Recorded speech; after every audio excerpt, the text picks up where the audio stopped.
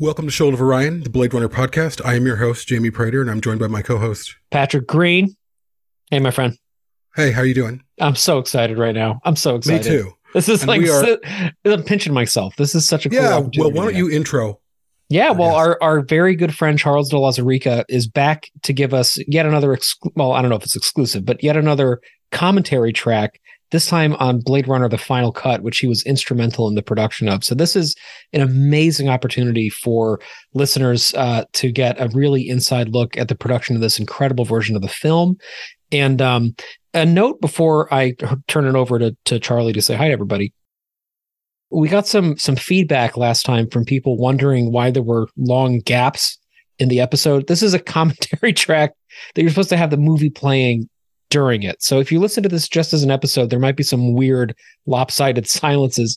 Definitely play the movie while you watch it. We're going to do a count-in. So if you pull up the file right now, if you have it digitally or you put the Blu-ray in, we're going to do a 3, 2, 1 after we kind of get going here. And then that's just when you press play, you're going to see the Lad Company logo come up and we're going to hit the ground running because I know Charles has some things to say right off the bat. But before we get into that, Charles de Lauzirika, welcome back to Shoulder of Orion.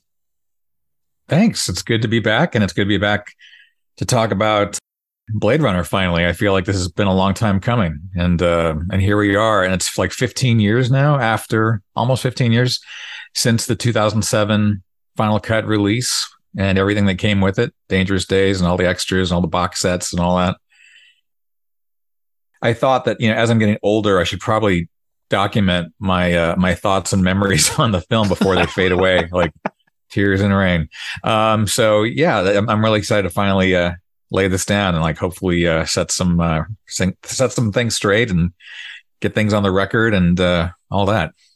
We can talk about Carrie Fisher's appearance on set. Oh, we must. We have to talk about Carrie Fisher. Famously, she was actually, Thank you. And I can actually point out. I can point out the shot that she's supposedly in, and I will call that out, even though she's not. For all you folks who think she's in the movie, she's not in the movie, but I know the shot that everyone thinks she's in. So, lots to look forward to. Shall we start? Yeah. So, for those of you listening, we're starting right at the opening. What's it again, Patrick? I don't know why I keep forgetting. The Lad Company. The Lad Company logo opening, which is one of my favorite production company openings or whatever that I've ever seen. I feel like if it was your favorite production beautiful. Company opening, you would remember what it was called. I only get the names confused because it's because of Bud Yorkin and his wife. For whatever reason, I mix those two up. I don't know, even though those names are so different. They are, but it's a beautiful opening. Yep. So we're about to start in 3, 2, 1.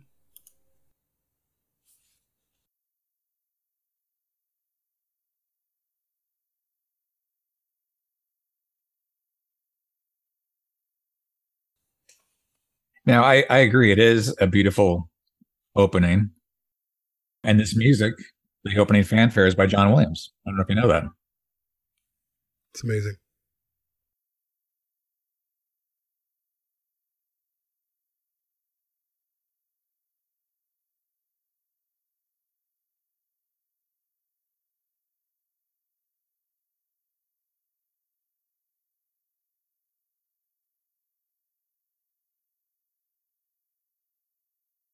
Now, for the opening credits of Blade Runner, The Final Cut, these have all been recreated digitally for this version of the film, mostly to clean up any imperfections and dirt and gate weave so there's no wobble to the picture.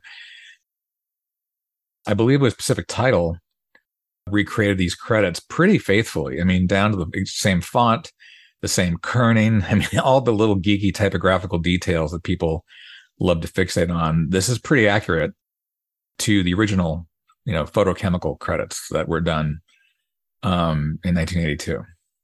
But they're new. They're newly created for this edition of the film. That's right. Yeah. I didn't know that. And in the end credits, there's actually additional credits, not just the restoration credits, but we went in and tweaked David Snyder's credit to add his middle initial, David L. Snyder. And we also changed the sizing of Philip K. Dick's credit to make it a little more prominent, because in the original version he had a tiny credit. So we, adjusted that for this version.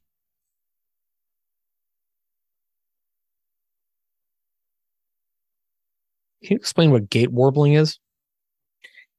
Like gate weave is what happens when film as a physical element goes through a mechanical, basically a sewing machine type of device, right? Like any kind of projector or telecine or anything that like takes film into the machine. There are imperfections, and over time, the sprocket holes in the film get more and more stretched out, and that allows for more give and take in the stability of the image. And a true film aficionado could probably explain it far better than I just did, but that's the basic idea. It's like when it's photochemical and it's physical, all kinds of imperfections can be introduced into the transfer. So this, being completely digital, is rock solid, perfect, clean, steady. But and kerning is like the space in between letters and how much you space them out or tighten them up. And this again was like laid down like this right here, Los Angeles, November 2019, to match the original, down to the pixel, like super close. Okay, so now here we go. First fix in this are the interactive glows off the fireballs on the refinery towers. In the original version, they were slightly out of sync and they would pop in pretty hard. Those have now been smoothed out and fixed.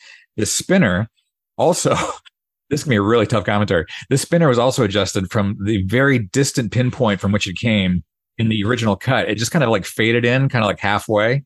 So now it goes all the way back into the distance from its origin point and then comes forward to the frame. But yeah, these flames on the towers, there was interactive lighting, interactive glow that occasionally would be out of sync. Occasionally they'd be a few frames late. This shot, by the way, has also been redone. This can be a fun commentary. The eyeball shots have been redone to allow for interaction between the iris and the fireball glow. Like the next shot you'll see right there, if you look, a little bit of contraction on the iris. Also some movement on the lights of the refinery of the Hades landscape to make it a little more alive. Also, a lot of these visual effects shots were rendered for the final cut in 6K and 8K. So they're high resolution. And back in 2007, that was a bigger deal than it is now. So it was really beautiful to see the filigree, the little antennas and things on top of the Tyrrell pyramid to really be sharp and really clear and clean. That was really beautiful to see. I've noticed there's been a lot of talk amongst fans and home theater fanatics that the movie looks kind of greener than they remembered it being originally, and this is the scene they always go to as it's green. It is a little bit more teal than in the original version, that's for sure, and that's why in the archival versions that are included in the multi-disc sets, we try to keep it as faithful to the original theatrical look. But this was the final cut, so this is Ridley Scott's final version of the film. This is the way he wanted it. So he, of course, should be allowed to, if he wanted to make the film purple, he could have made the film purple. It's like that, because that's his choice, but he didn't. He just wanted to make it a little more green. So if your set is well calibrated, it shouldn't be so noticeable that you think it's a mistake. But some people look at online, YouTube comparisons and things that aren't on a properly calibrated setup. So who knows what, the origin of that imagery is, or in terms of like the comparisons of them, I mean.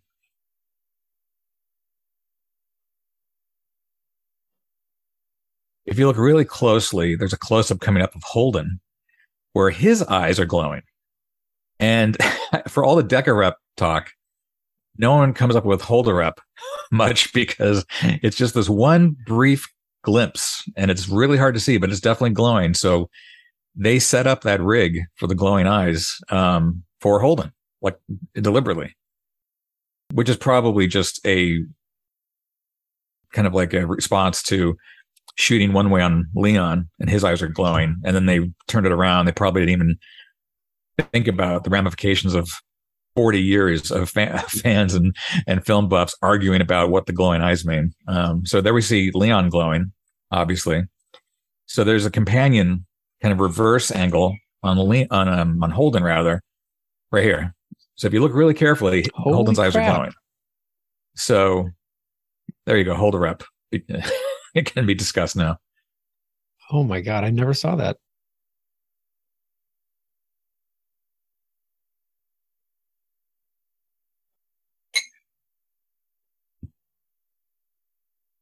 Did that come up with Ridley at all? No. No. There were so many other things going on with this. Like that was such a minor detail. It never came up.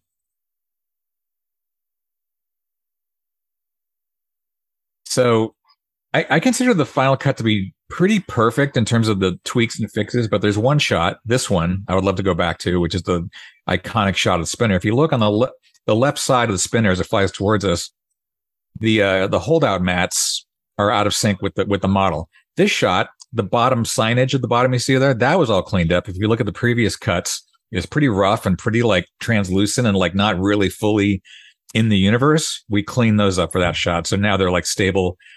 There's a hard edge to those signs, so they feel real and not like some accidental matte painting. Yeah, just fair warning. This commentary is going to be me like racing to get like 20 things into like 5 seconds here and there. And then, 5 or 10 minutes of me just kind of like nodding and smiling with you guys.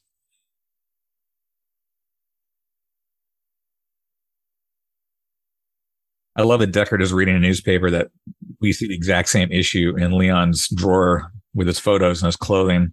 You see Farming the Moon's headline once again there.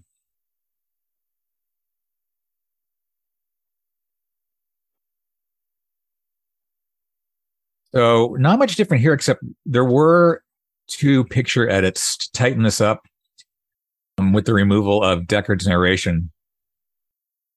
It really held for a long time originally, it held for a long time to allow for the voiceover to fit. With the voiceover taken out, a couple shots were tightened up of Deckard reading the paper, and then here at the noodle bar at the White Dragon. Sushi. That's what my ex-wife called me. Like that would have, we would have had that normally, but.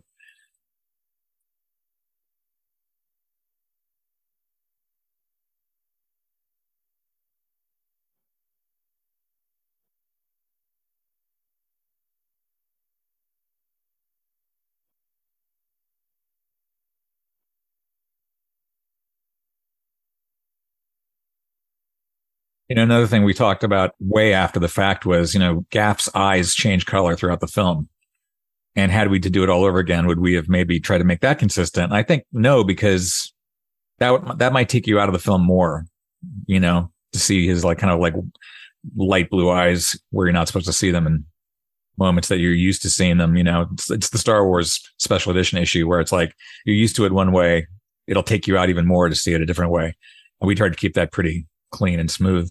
Now here, wires removed on the spinner. Those were very visible when it first came out, but not so much again that it would ruin the film for you, but why not take them out? With the removal of Deckard's voiceover, we decided to use some of the radio chatter that's heard in the work print version to kind of keep this all alive. There's a shot of that radar dish that was there on the building when the spotlight passed it. It repeats again in a moment, that radar dish of the Millennium Falcon. So we darkened it so it didn't look like a repeat. Actually, I guess we passed it already, which is good because you're not supposed to see it a second time. In the original cuts, you did see it a second time.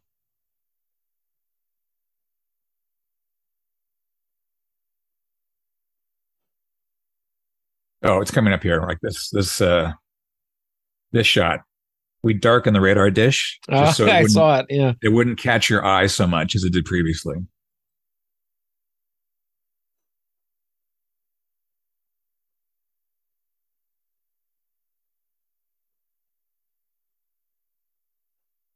So now with the exception of some voiceover removal, which was also there in the 92 director's cut, this is pretty much as is in every version of the film. Coming up, of course, we fixed the math, Bryant's math about how many replicants were taken out prior to the story. Let's also talk about fan theories, another endless source of that. Absolutely. So originally, Bryant only allowed for one replicant to be killed, which was the replicant known as Hodge, who was never filmed, never cast. That was a character that was never supposed to appear in the film. So he's like this off-screen replicant. But then there was going to be a replicant called Mary, who Stacey Nelkin was cast in that role, but they never filmed her, aside from a screen test that she did for the role of Pris. She never actually performed Mary. But we fixed the math. So now, and that math was fixed in the work print, by the way, where Bryant says 2 of them got fried. And then for some reason, it went to 1 of them got fried for 3 versions of the movie, which might have been, who knows why. Maybe that's Deckard. Like that's one of the theories. Maybe Deckard was the missing replicant all along, and he's just hunting for the others. I don't know. I don't care. It's like, the whole Deckard thing to me it's fun, but when you start getting really serious about what's the real final truth of it all, it's a waste of time. There is no final truth. It's just meant to provoke a question. It's a Voight Kampff question for yourself. Oh, yeah. The question's always more interesting. Yes. Just briefly, I think Gaff's changing. Actually, I'll let you jump in. You probably have something here. Oh, no. You don't? Okay. So Gaff's changing eye color works for me a lot because his character is so mercurial in the first place that I think it actually fits. But that different languages, different accents, different dress, and things like that. Yeah, it's almost like he's like Charles Dance's character in The Golden Child, always switching out his one eyeball.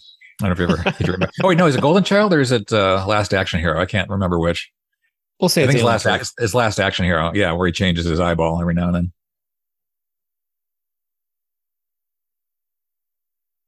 So right here we go. The math is now fixed. But again, as it was in the work print, I don't know why they changed it to 1, other than to create some new mystery.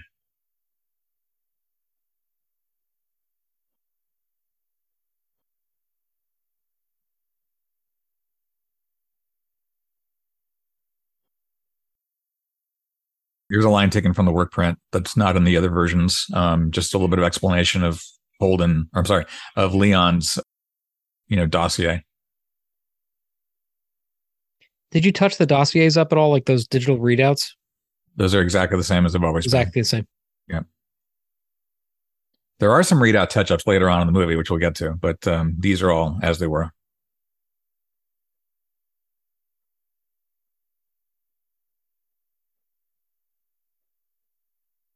And by the way, I just want to clarify, when I say we did this and we did that, we had a huge team of people. So it's like, it seems ridiculous for me to take credit for almost anything because I was just there supervising and overseeing and making sure it was right and coordinating with this project and Ridley and Warner Brothers. So, there was a huge amount of really hardworking, talented people who worked on very different aspects of it, from sound to music to editing to visual effects to picture, everything. Warner Brothers really did a phenomenal job allowing us to really do a top-notch restoration on this and to kind of give the fans what they want with all of the deleted scenes and extras and everything. It was really a perfect storm of goodness, of good stuff on this one.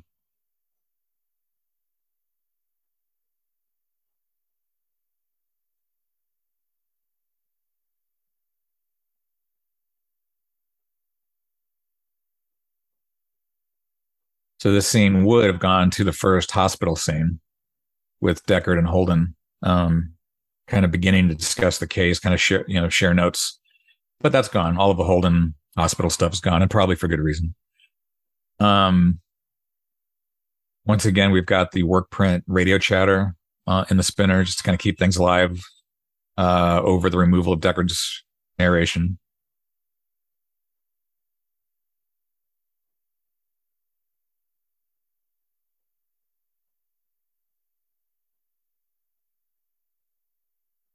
His eyes changed already. It's like they were brown earlier, now they're fake blue.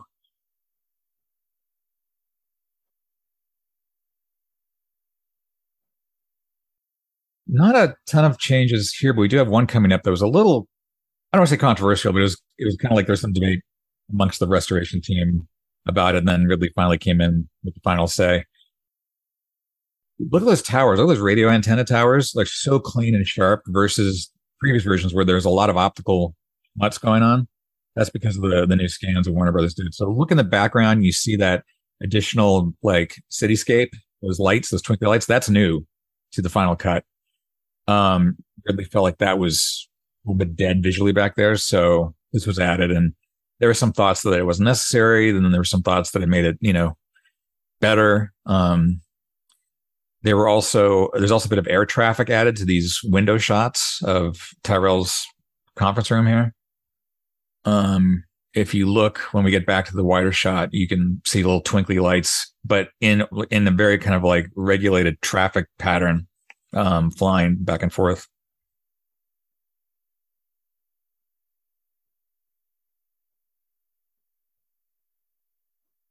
So yeah, like back there, you can see some air traffic. Especially I'm sure on a 4K, you can see them clearly. But I still have the little doodle that Ridley drew on a legal pad of what he wanted it to look like, and it's pretty cool.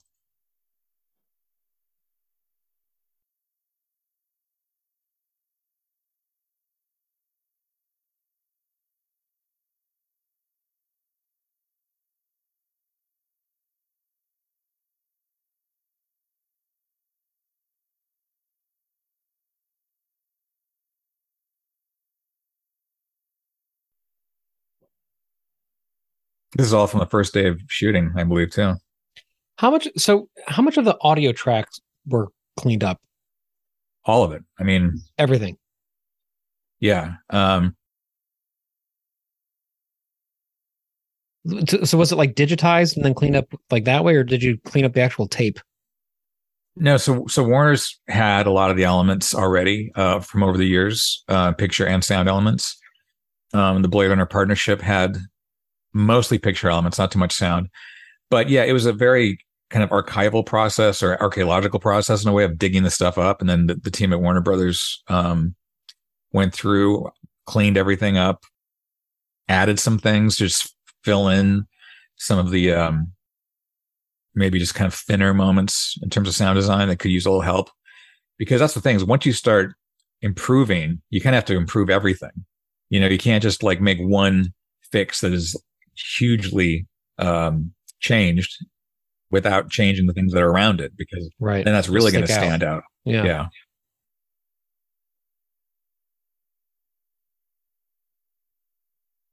If I'm not mistaken, I think today is the 41st anniversary of Picture Wrap on Blade Runner. If I'm not mistaken, I could be wrong about that.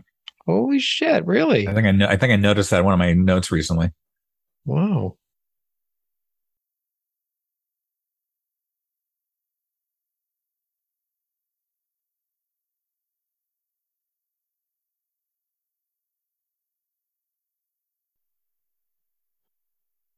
There's also some now kind of like retro controversy in a way as to Rachel's eye color, thanks to 2049. Were they brown? Were they green? You know, because in reality, Sean's eyes are brown, I believe, but the eyes on the Boyd Comp are green. So yeah, I'm sure you guys have talked about that a million times. We have them also. I also think that there's probably light infusing the actual monitor, like that he's staring at as the Blade Runner. So it's going to look a different color, but yeah. Sure. I buy that.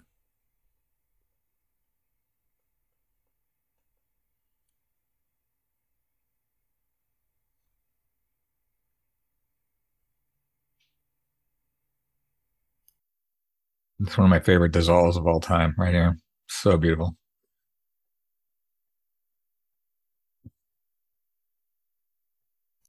Besides Harrison Ford, and well, I know that you used his sons and, you know, there was some pickups there just a little bit to adjust things.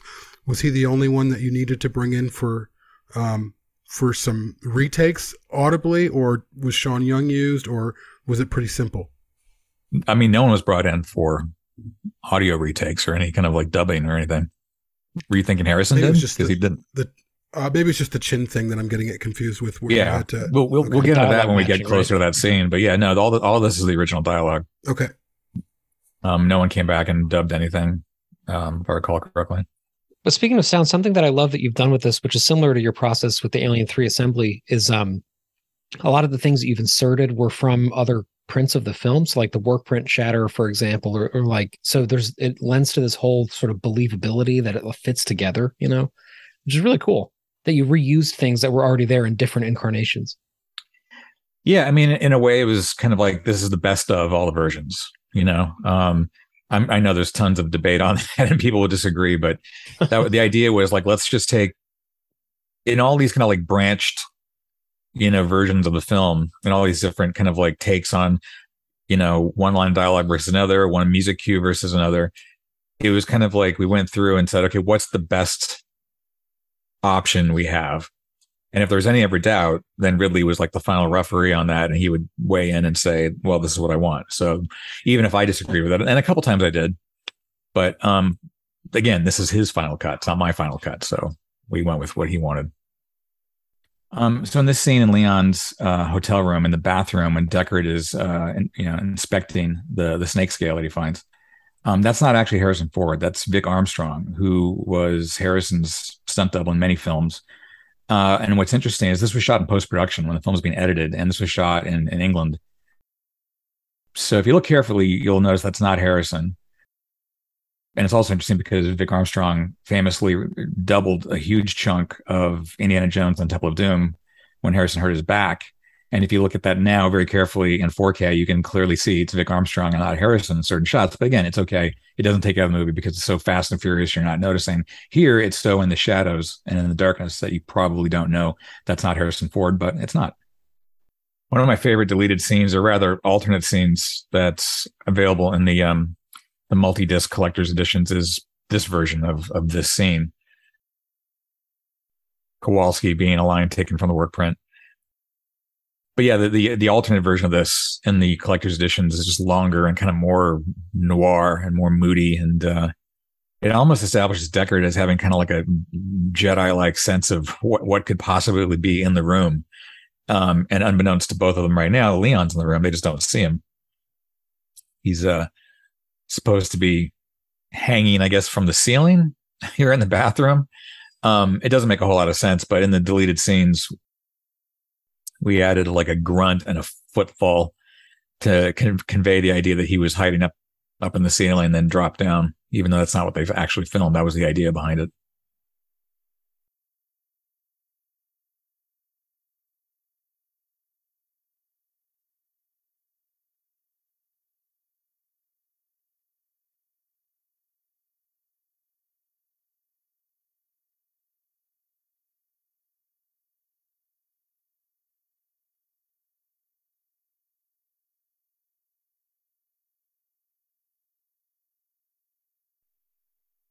But like you'll see the newspaper there. There's the same newspaper that Deckard was reading earlier in the film.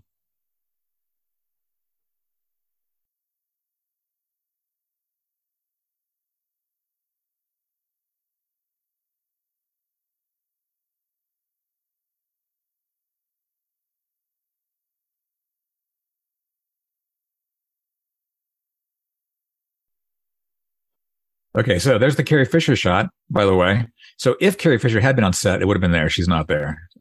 Myth debunked.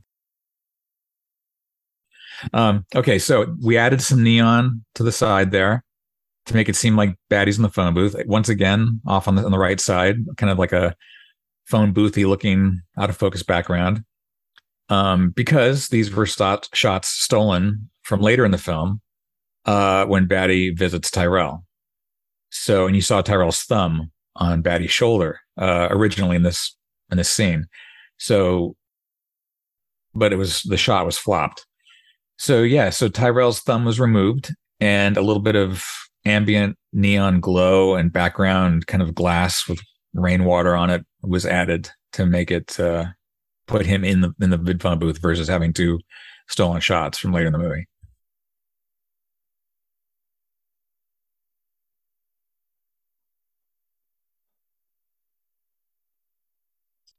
I love the rice vendor's shoe shining over there on the right. Mm-hmm. Yeah, I mean, this set is so alive with not just detail, but just stories, just people having little side stories. And one of the opening shots of the White Dragon noodle bar early in the film, you just see one of the chefs just off on the side having a lunch break, just eating something out of a bowl. And it's like, you didn't have to do that. You didn't have to give this guy a life, but you did. And now this whole world, has one more detail in it for you to think about.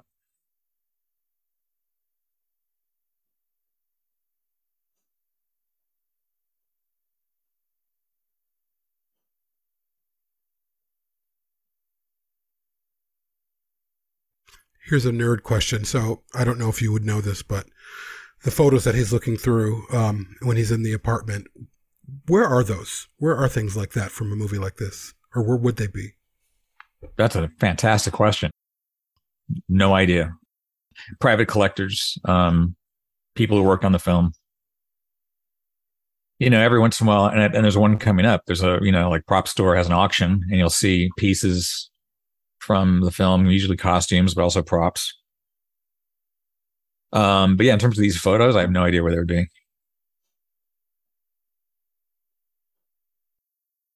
So, Batty's jacket here, his overcoat is about to go up for auction.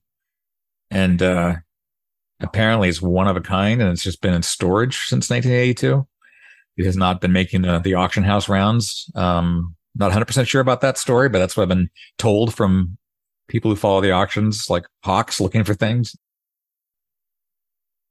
But, there's always been talk about Deckard's, overcoat being this iconic thing. I think Batty's coat is amazing. Like, I love everything about Batty, but his overcoat's really everything I love about Blade Runner. It's sort of like past and future combined in one item, in one garment in this case.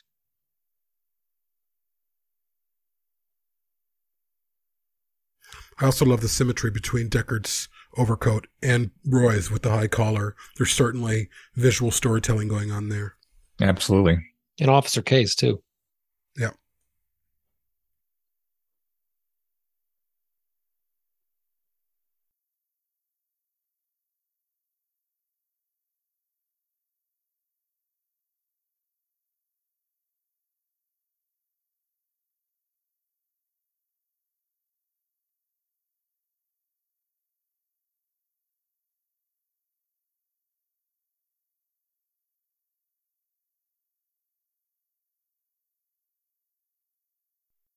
To go back to your question, though, Jamie, I personally do have one piece of Blade Runner propage. I have a White Dragon noodle sign that has like the menu on it, like one of those kind of like translucent menu signs you see a lot in like night markets and Asian restaurants and things. So it's like I've got one of those from the set. So that's my one Blade Runner, kind of like tchotchke. I'll call it. It's more than a tchotchke. It's pretty cool. Trying to find a way to like light it, actually set up with a light behind it without damaging it. I have a piece of the miniature from 2049 behind me of Trash Mesa. It's pretty cool. Where are those eyeballs? That's what I want to know.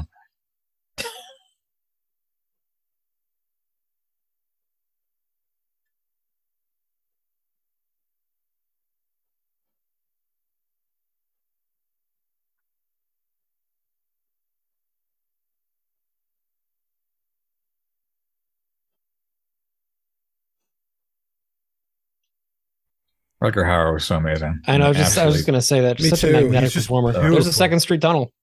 There it is. Yeah. One of my favorite memories of our live event was getting to walk in that tunnel at night. This whole area of Second Street and the Bradbury Building and the Central Market and everything, it just reeks of Blade Runner because that's where they shot so many great moments.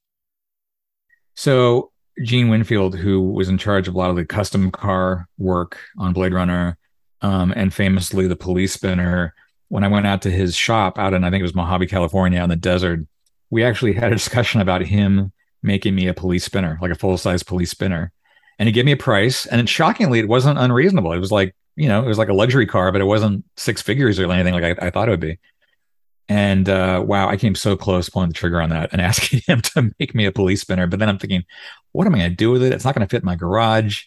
Am I going to be one of those guys who spends the rest of my life going on the road, like at car shows and conventions and just having it parked outside where I stand there all day in the sun and people take pictures? And I thought to myself, no, I had that flash forward, that alternate future ahead of me. I said, no, I'm not going to do that. I'm going to use that money for better things like eating and rent and stuff. So anyway, but for a moment there, I almost commissioned a police spinner. I know others have wanted to do that. And Gene has restored, I think, at least a couple police spinners around the world. But one of my all-time favorite film designs, car designs for sure. For so many years, all I had was the VHS of Blade Runner, and I thought his apartment was 973. not 9732, which widescreen then, thankfully clarified later. I've always searched for what's his name's address as well, that you can see it, that apartment that they go into, Leon's address. Mm-hmm. It's nothing.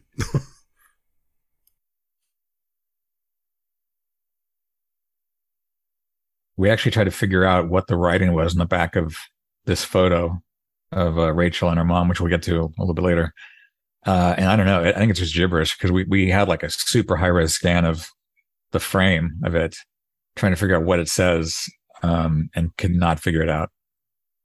We actually, for a while, we were talking about in the briefcase collector's edition set, instead of having that lenticular kind of crystal block of Deckard with the gun, having a lenticular Polaroid picture of Rachel and her mom. So when you moved it, it would move slightly, like as it does in the movie.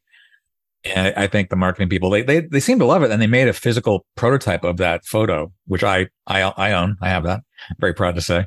But I think they felt it was too much of a deep cut for people. I thought it was awesome. I thought it was a really brilliant execution of it. And, but the other thing is cool. I mean, the whole box set's fun. I mean, all the goodies in the briefcase are great, but that having that Polaroid of Rachel and her mom would have been just cherry on top. I feel like if there's an audience that could afford a deep cut, it's probably people shelling out for a collector's box set briefcase edition of this film. No, you're probably right. George Parker, who was like one of the top guys of marketing at Warner Home Video when we were doing this, and he was like one of our biggest champions and just heroes on this project. He and I would talk about the fan appeasement versus mainstream needs, and he put it in a really clear way for me to understand. Even though I disagree with it, I still completely understand, which is that the goal here is not the fans. The fans are going to buy this no matter what. It's the mainstream folks. It's the people who aren't the geeks. They're going to spend, $70, $80, $100 for this thing. How do you entice them to buy it? Because all of this has to be paid for. This beautiful restoration, all these visual effects, all the supplements, all the documentaries, that has to be paid for. It's just a fact of life. So you could put together the most Blade Runner geek-friendly product imaginable, but if it doesn't connect with people beyond Blade Runner fans, it might not cover the bill of the whole thing. And it has to be profitable. It just has to be. So once it was put in those terms for me, I got it, and I didn't push too hard, on going into the geek zone. I still pushed, and I still advised, and I still pointed things out. But if it had to be a certain way, I understood it. But we rarely had those kind of like arguments. They were never arguments. They're more like just good spirited debate. And it was always fine. It was like, I don't think it was ever a serious, here we go. Okay. So this photo, the idea was to have a lenticular version of this. So when you would move it, it would come alive just kind of as it does in the film. There's the writing we were trying to figure out. Still to this day, cannot exactly figure out what that's supposed to be. But then here comes the move that I love right here. Boom. And that would have been fun to have as like a physical, little prop from your briefcase.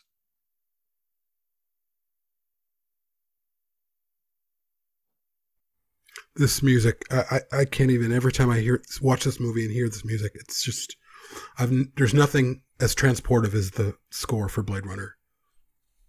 Yeah, I mean, Memories of Green, which predates Blade Runner quite a bit, was still, such a perfect fit for this movie. And beautiful in so many ways. So believe it or not, nothing here. This is all as it was. Maybe slightly different color, but other than that, it's the same shot. And it's probably my favorite shot in the movie, or one of them, certainly. Can you walk us through that shot if you have a second? It's basically just the practical set of Deckard on a balcony. It's a really big matte painting and then some optical spinners thrown in. It's not, I'm sure it was complicated to actually execute, but conceptually it's pretty straightforward. It just looks so seamless. It is. No, and that goes down to the talent of everyone involved in the visual effects team. Okay, some touch-ups here, believe it or not, because that angle is used more than once in the film. but some of the signage had a little bit of different coloring, like the Pan Am neon sign back there. It was a little too garish, I believe, in the original kind of coloring of it. And I remember what you do is you have to like cut out a little, what's called a power window, just to really only focus on one element of a shot. And I remember that Pan Am sign and some of the signs next to it, adjacent to it, getting tweaked pretty heavily. Now we just kind of missed it, but we'll see it again. The movie marquee across the street at the $1 Million Theater, it was two entirely different marquees because I guess they shot this on two different nights. So one night it was one title for one movie because a real theater. And the next night it was a different title. So what you see now is we made it consistent. So every time you see the $1 Million Theater, it's the same headline or the same title, the same signage on the marquee. Los Mimi Locos. But if you look in the previous versions, you'll see different titles kind of like bouncing against each other.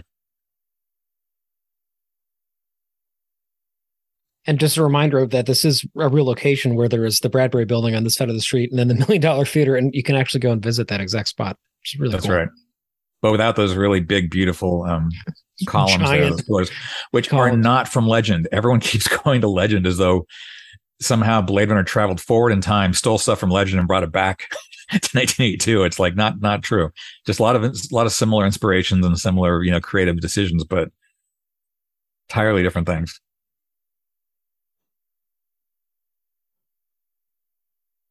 A prop that I would love to own is one of those Sid Mead parking meter terminals outside the building. Those are so freaking iconic. Yeah, no, one of them went for auction within the last year, I believe. Did it really? And I was kind of upset because I thought, that thing's going to go for so much money. And it was actually kind of semi-affordable. If you're in the prop buying business and you're spending, thousands of dollars on props, it was pretty affordable. I was shocked. I thought it would have gone for much more than it did. And every Blade Runner fan I know who kind of checked out of the auction thinking, there's no way I'm going to be up for that, we're like so upset afterwards because like, I could have bid on it. I could have owned it. Don't you tempt me, Charles de Lauzirika. It's out there somewhere. Someone's got that parking meter. I got one of them. I'd love to see this stuff in a museum, like a nice collection to go to. That'd be great if these people buying would do that. Well, I think that's what Paul Allen was trying to do at the Sci-Fi Museum in Seattle because when he was alive, Blade Runner was his favorite movie, I believe. And he, since he's a multi-billionaire, he could buy this stuff and he would. And in his own way, I think he was trying to put together that museum. It's just that he didn't get everything and some of the other big super collectors didn't get everything. But like Dan Lanigan has Deckard's blaster, the Hero Blaster. I believe he paid $250,000 for that, but that's not money a lot of us have to spend on prop guns.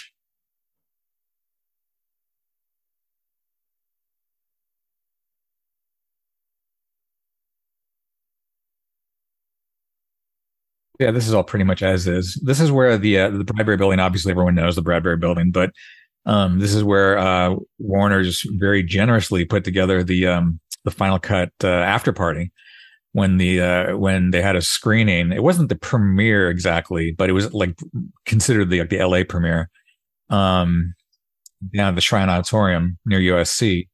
After that, huge party here with everything decorated like Blade Runner with neon signs and mannequins, and it was incredible. And like a lot of the cast and crew were there, and it was just one of those magical nights where you cannot believe what these people put together and so well as they did.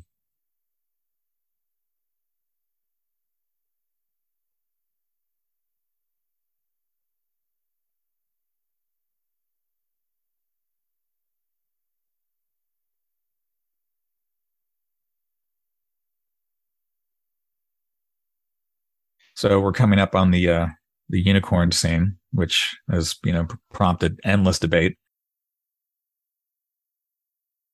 So the director's cut used an outtake from the unicorn shoot that was done for Blade Runner. Again, not for Legend. This was for Blade Runner.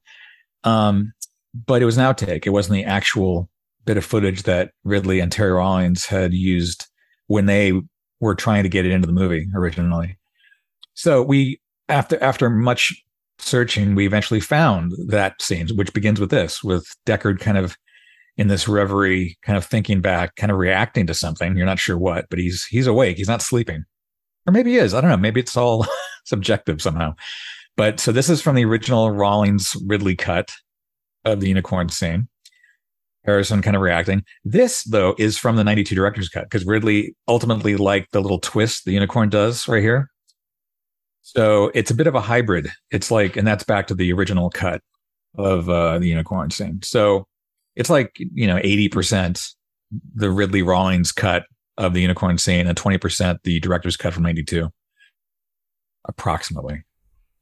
Did you do any, I don't know what you called, but the horn on the horse? We stabilized the horse's horn was stabilized because it was a little wobbly. Looked a little like a birthday hat in the previous versions. Yeah, no, that was stabilized. That sequence just there obviously has given rise to a lot of deck rep debate because of the unicorn, but also because of the amount of photos on the piano. And people say that suggests it could be replicant.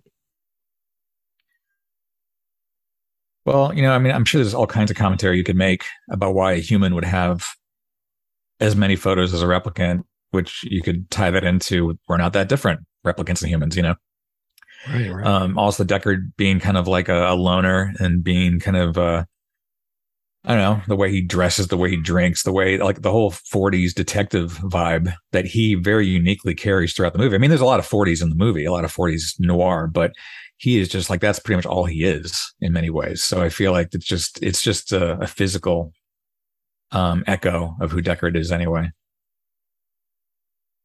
But that's all for debate. That's all for interpretation. That's all for the message boards to endlessly argue about, which is why this film lives on and will continue to live on, because it's so easy to find something and then completely go nuts on interpreting what it's supposed to mean. I love how black the blacks are. Really just adds to the whole atmosphere.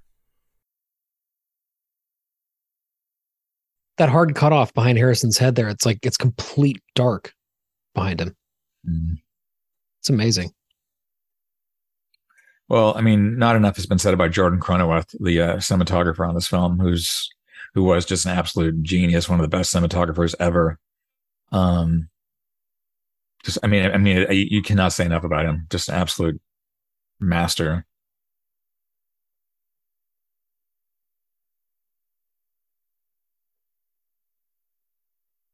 It's funny, there was an alternate version of this Esper sequence, which we have on the deleted scenes, where the Esper device itself was totally different and the animated sequence was totally different. But you can check out the deleted scenes for that and see what the original plan was, because the photo in that version lines up with the actual physical Polaroid that he spits out right here.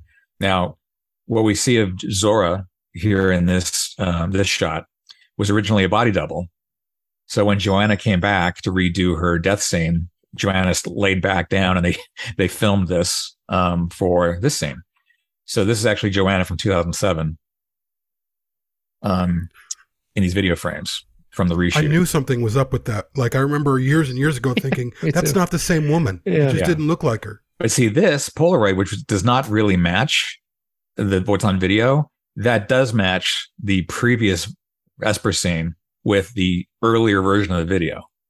So again, another mystery. Another thing that we felt like we didn't need to touch it, because if you start scrubbing out all the imperfections, it really starts to maybe take away some of the film's life. And that's that's kind of a flowery way to look at it, perhaps, but it's just the way we addressed any change we were going to make, any fix we were going to make, is, does it take you out of the movie? The whole point is to keep you in the movie. And so if it wasn't something that really, really took you out of the movie, or unless it was on Ridley's wish list and he really wanted to change it, we steered clear as much as we could. Now, here we go with another, like earlier I mentioned, there's a serial number fix. In previous versions, this kind of microscopic view of the serial number on the snake scale did not line up with what the lady was saying, the Cambodian lady. I love Tales of the Future under this, just weaving the sequence together. It's so masterful. So yeah, that serial number we tweaked to actually match what she was saying, because before it did not match.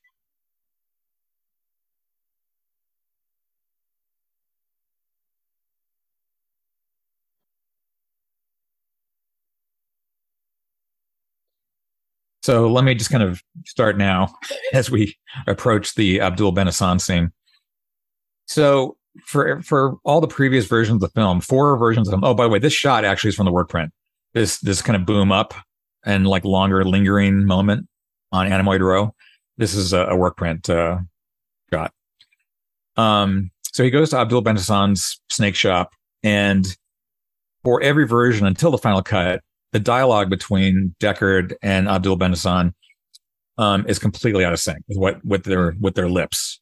Right, the words that we were hearing do not line up at all, and in some cases, Deckard's speaking, but we hear Abdul Ben Hassan, or his lips are going, but Abdul Ben Hassan is speaking. So, really quick, that police booth back there, if you notice, it's a repaint version of Holden's hospital bed. Quickie. So anyway, so here we go. In all original versions, this was completely out of sync, almost laughably out of sync, to the point where you're confused, like, wait, what are we watching? So when we were working on Joanna's face replacement for her death scene, this scene came up and we thought, can we replace Harrison's face somehow? And, Harrison being a major movie star and not likely to come in for this, we found out that his son, Ben Ford, ran a restaurant right down the street from Sony Picture Imageworks, where the visual effects are being worked on, and managed to get Ben Ford to come in and remouth his dad's dialogue, to the point of even putting the scar on his chin and all that. Work print shot really quick. This, and then the goalie masked dancers we will see in seconds, is all from the work print.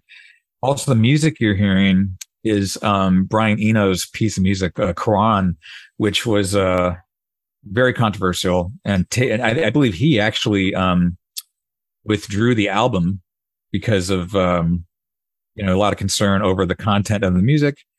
So we managed to restore it here because it was in the work print, and I'm not sure of the legalities of how it got in, but again, with the wonderful people at Warner Brothers managed to make it work out. But yeah, I don't know if I fully explained the Ben Ford story as well as I liked, because again, it's so short and so much work went into that one moment. But Ben Ford came back, reread all those lines that his dad had said 25 years prior. Ben was about the same age as his dad was when his dad made Blade Runner. So that was great timing. But my favorite moment of that shoot was when Ben was in the makeup room and they applied his dad's trademark scar to his chin. I thought that level of just detail was wonderful.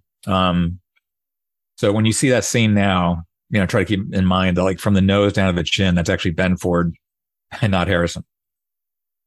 And the lineup was pretty good. It's like, he's not an exact match, but he's pretty close. I think it looks great. And when I told people that I was doing this tonight, the first question that came up, the first person I told about it was, oh, make sure he talks about the part where they got Ben Ford to do Harrison's dialogue. So people are definitely curious for that story. So I'm glad we got it here. It works really well. I mean, it definitely, again, it doesn't having that lip sync problem derailed you from being immersed in this very immersive movie. And now it doesn't. And I think at any point we had this sort of like agreement that if any of these changes we made took you out of the film, or just didn't sell, or didn't quite get to where we wanted to go, we'd pull them out, no matter how much money was spent or how much effort was put into it. And fortunately, nothing was killed because of that. Everything that was worked on made it into the final cut. I believe the big stuff certainly did, because everyone who worked on it was committed to making sure it got in there and get in there permanently. But yeah, Zora's death scene, if that had not been fully convincing, we would have had to either pull it or redo it or whatever. And I'm not sure Warner's would have been up for that, but the whole goal was not to make it worse, and even just touching it, you run that risk no matter how good it is. But again, fortunately, the team at Sony Pictures Imageworks did a phenomenal job with it. Especially back in 2007, that was a big deal. Like now, relatively speaking, it'd be pretty easy to do it. But back then, it was a much bigger deal. Do you know if the bar scene, the initial when he walks in, and I get a lot of Cantina vibes from it, and I'm wondering if there was was Ridley Scott deliberate about kind of calling back to that? What, the Star Wars cantina? Yeah, Which cantina? The Star Wars cantina. I'm sorry. Yeah. No, I don't think so. I mean, the whole notion of sort of like an exotic, otherworldly, bar certainly got hammered into, the pop culture consciousness with Star Wars, no doubt. But I don't think that was an underlying element, to be honest. I could be wrong, but I don't see much of that in here. I don't know if we caught it. Is Deckard reading the same damn newspaper, by the way? I didn't catch it this time.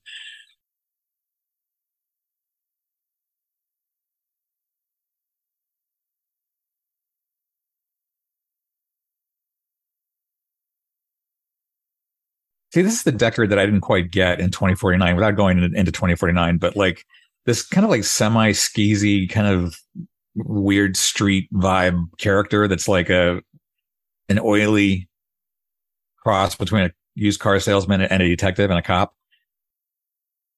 Deckard is so different to me in those two movies. Like, even though Harrison Ford's fantastic in both, especially in 2049, I think he delivers a wonderful performance for his brief time in the movie.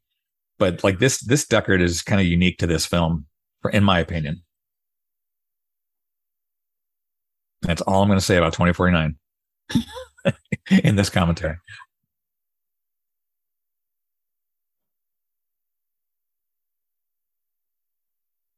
This kind of reminds me actually of what would come 7 years later in Last Crusade with his Scottish rogue that he tries to sell in the castle in Last Crusade.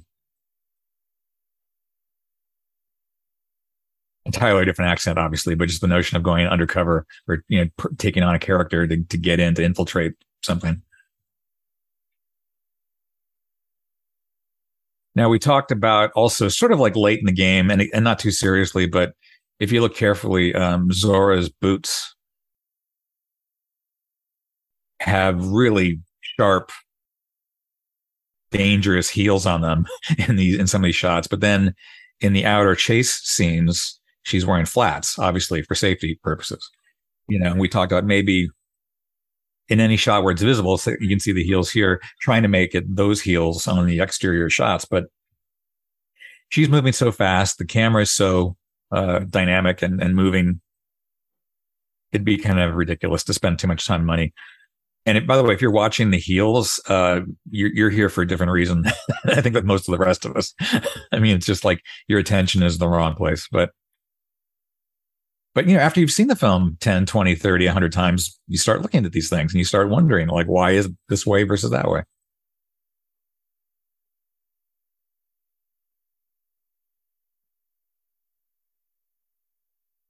The unique thing about Blade Runner, though, is that any other movie, if somebody noticed that, they would say it's like a continuity error. But in Blade Runner, like there would be fan theories about it, because it's just You watch it differently. Like maybe there's two Zoras. Yes, exactly.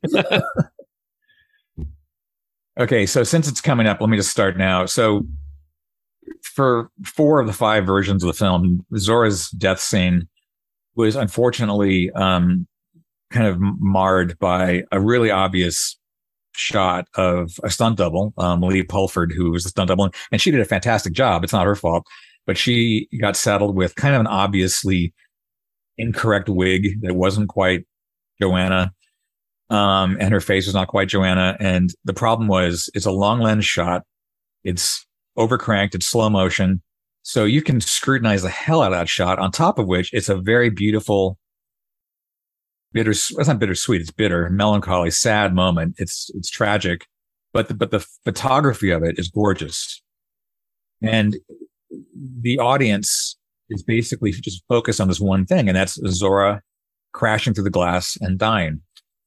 I remember when I saw it opening day, June 25th, 1982, at the Mann Hollywood Theater with my friends. I think I was 15 at the time. And the audience laughed. It was like this giggle, like this nervous giggle of like, that is such an obvious stunt double. Aren't we so smart that we caught the stunt double? And it's like, yeah, it's a little bit of a problem because it takes you out of this powerful moment. So when we started on the final cut process, we talked about it, and it was kind of like this fantasy. Oh, if only we could fix that moment. Maybe add some neon reflection over her face, or just do some kind of like obscure her in some way. That might be enough. But then one day I interviewed Joanna Cassidy for Dangerous Days for my documentary, and we got into like a really long dialogue about let's reshoot it. And she was more game than anyone. She basically demanded, let's go reshoot this. So I ran it by Ridley, and he didn't think it was necessary, but he said, go ahead, give it a shot. And then I spoke with Kurt Galvao at Warner Brothers, who was another one of the unsung heroes on this, who really, really made so much of it possible and happen, and, have Warner Brothers support us at every step of the turn. And we went to this little stage in Marina Del Rey, and Joanna showed up, and they gave her the right wig this time, and they even put the snake tattoo on her cheek. And then here you go, all of this stuff here where it used to be a stunt double, like this shot right here, that used to be Lee Pulford, now it's Joanna Cassidy. This used to be Lee Pulford, now it's Joanna Cassidy. And it's just so wonderful that it's Zora. It's not even Joanna Cassidy, it's Zora. Zora is crashing through this glass. This one is amazing. Like this shot in particular, it's probably the longest held shot. And like the fact that it sells as Joanna Cassidy as Zora, to me, removes any nervous laughter, any kind of giggles about, oh, it's a stunt double. But basically it was Joanna sitting in a chair wearing the original bra, the original top. And she was directed by Rich Hoover from Sony Imageworks. And basically to mimic the head movements of where she needed to be for each shot, like shot by shot. And they captured her, basically her head and shoulders. And then over a period of time, they comped that element into these shots. And it took, some finesse. Like some of the early passes were kind of hilarious because they had to digitally remove her head, Lee Pulford's head. So it was a headless Zora, like doing that whole run.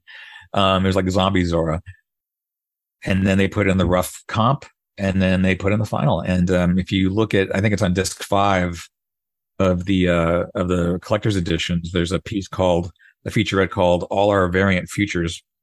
And in that, you'll see the different passes, the different elements. You'll see Joanna's reaction to them, and you'll get to see kind of like the whole process. That was all that effort was so that you would not notice it.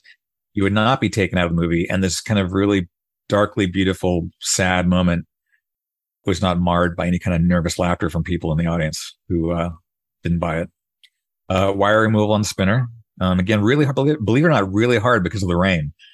The kind of like the visual chatter of the rain kind of made it hard for the digital artists on this to remove it. And it took like 3 or 4 passes until everyone in the room said, yeah, the wires are gone. Because sometimes you can see a little bit of a halo or an echo or some kind of like wake in the rain from where the wires were.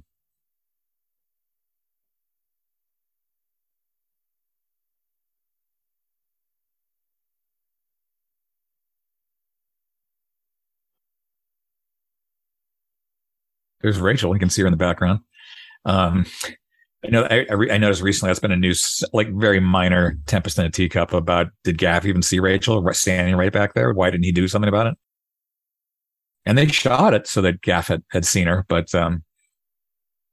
yeah, I think it's one of those kind of like side stories that just wasn't worth unraveling the case of the movie so far, because if you imagine just the ramifications of Gaff seeing Rachel and then not doing anything about it, does that mean, he's in on Decker Rep, or he's not in on Decker Rep, or he's just kind of like allowing them to do their thing? I don't know. Again, that's a whole other conversation, but film is just littered with these kind of mysteries within mysteries that you can just dissect for years. I never noticed Rachel in that moment, ever. I never noticed her either. And so I feel so embarrassed, but I never saw her until now. I know she's there, and it's just so funny because you look at the it's very clear. But you look at the deleted scenes, and you know that Deckard and Rachel had a little bit of a walk to get to that point, right?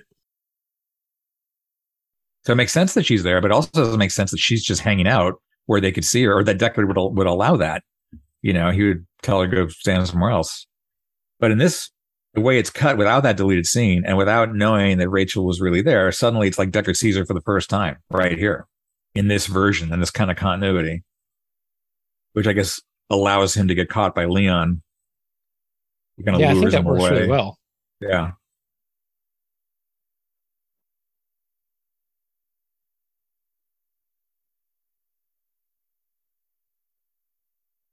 Oh, I totally forgot some fixes. I was so immersed in the movie. But yeah, back during that conversation with Bryant, Deckard had a wound on his cheek from this fight with Leon because this was originally edited in a different order, a different sequence. So Leon punches Deckard at some point, or Deckard gets a little bruise on his cheek. And that was all there in the previous scene originally. But for the final cut, we erased it. So Deckard's cheek was unharmed in the previous scene. So the continuity would be solid. Also, when Leon slaps the gun out of Deckard's hand, there's a missing frame that's entirely intentional. People think it's a mistake, an editing mistake. It's not. That's meant to be shocking, like the So speed, that's why it accelerates also, so quickly. I always wondered what was up with that. Yeah. It's just a I missing frame. love that. It's a thing a lot of directors do to kind of like shock you. It kind of like takes you out of the comfort of watching what you think is reality. But when it skips a frame, you're like, oh, wait, what was that? I believe we did a little bit of cleanup on Leon's wound because there was originally like a kind of a wire, like a fish wire or something that pulled out the kind of the low tech squib that was on his head. But I don't think much was done. Maybe like one frame was cleaned up. And again, all of that Foley was original. All those sounds that were going on. Well, there's a lot of texturing that was added in 2007. Okay. In fact, one funny moment was the sound guys, the mixers, and a variety of people on the mixing stage recreated the Hare Krishna, like the tambourines and the cymbals and like the musical instruments. Like they did that on the stage at Warner Brothers in 2007. Like there's a lot of those moments where people just kind of gathered around. So cool. And just kind of like just added some texture in.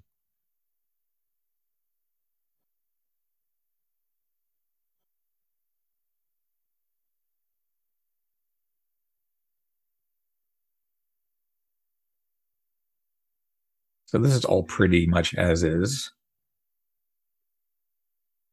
Again, in the deleted scenes, you'll see an alternate version of this entire sequence, which is much longer, kind of dreamy and very, very, very atmospheric and moody, which is Blade Runner's superpower. So I can't get enough of it. I mean, when I first saw that footage, I said I understood why they had to cut it down. But I thought, God, I could just watch this all day long. I could just watch people living in this apartment. And again, such a testament to Cronenweth and his cinematography. Like this interplay of light and darkness in this whole scene is just unbelievably good. Yeah. Because you go from completely saturated white to pitch black again, frequently. It's funny. In the next movie that Ridley made, Legend, Alex Thompson was the cinematographer on that, and he was so, I think, tired of, I think the Cronenweth effect spilling over from Blade Runner of keeping everything so dark, that he would intentionally turn lights on to then have Ridley turn off, so Ridley felt like he turned a light off. Yeah.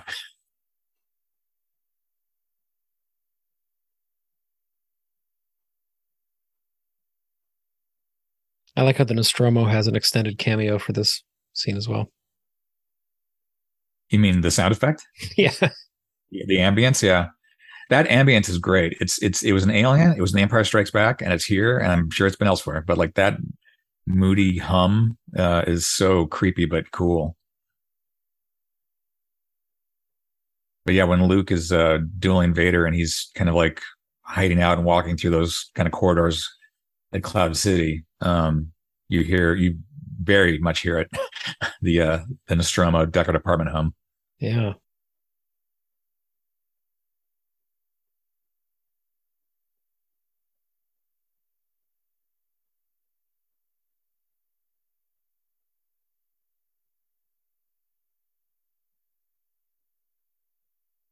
So why do you think, I know I wasn't going to do this, but on the Decker Rep front, so one argument is, and I just want to tell you, I'm agnostic when it comes to Decker Rep. I have no opinion. I don't really go one way or the other. I'm fine to anything. But with this shot, obviously, a lot of people think, oh, it's obvious. Yeah, there's the shot, yeah.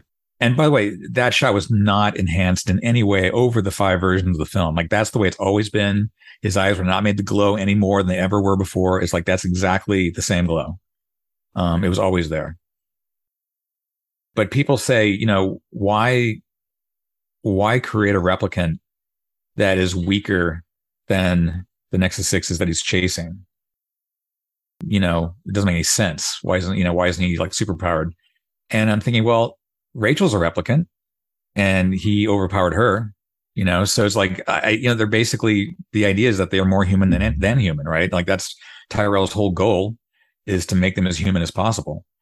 So to have them have like super strength and super agility and all these things that they're designed to have for off-world use, it's just interesting to me that, if Rachel being a replicant could not stop Deckard, then it makes sense that Deckard could be a replicant, if you wanted to go that way. I'm not saying I am, and I probably could have articulated that a million times better than I did, but that's my question now, is like the whole, when Deckard slams the door and keeps her in the room, if she was truly a Nexus 6 or 7, you would think, oh, she could overpower him and leave because he's human, but she didn't. Got a choice? I don't know. It's a very controversial scene, My reply would be, if they're trying to make her believe that she's human, then she'd believe and essentially act out of those beliefs that she's a woman and she's weaker. She wouldn't be stronger because she doesn't think she's stronger. Right. If they're implanting memories for whatever reason. But at this point, she does know that she's a replicant, so at least she has that, thought process. However, you're right. I mean, she's probably been programmed to be docile and not, Zora or Pris or Batty or Leon, if that matters. Like, she's just kind of like average person. But so is Deckard. If Deckard was a replicant programmed that way to infiltrate and be truly human, who had to, give void comp tests to other replicants, I don't know. To me, that's what's so great about Deckard Rep. It's an ongoing thing. It never ends. I think what I don't like is the same arguments over and over again. I like to hear new arguments, but I think people are set in their ways on Deckard Rep, and that's kind of, there you go. I'm done talking about Deckard Rep, because you can just keep go on with this forever.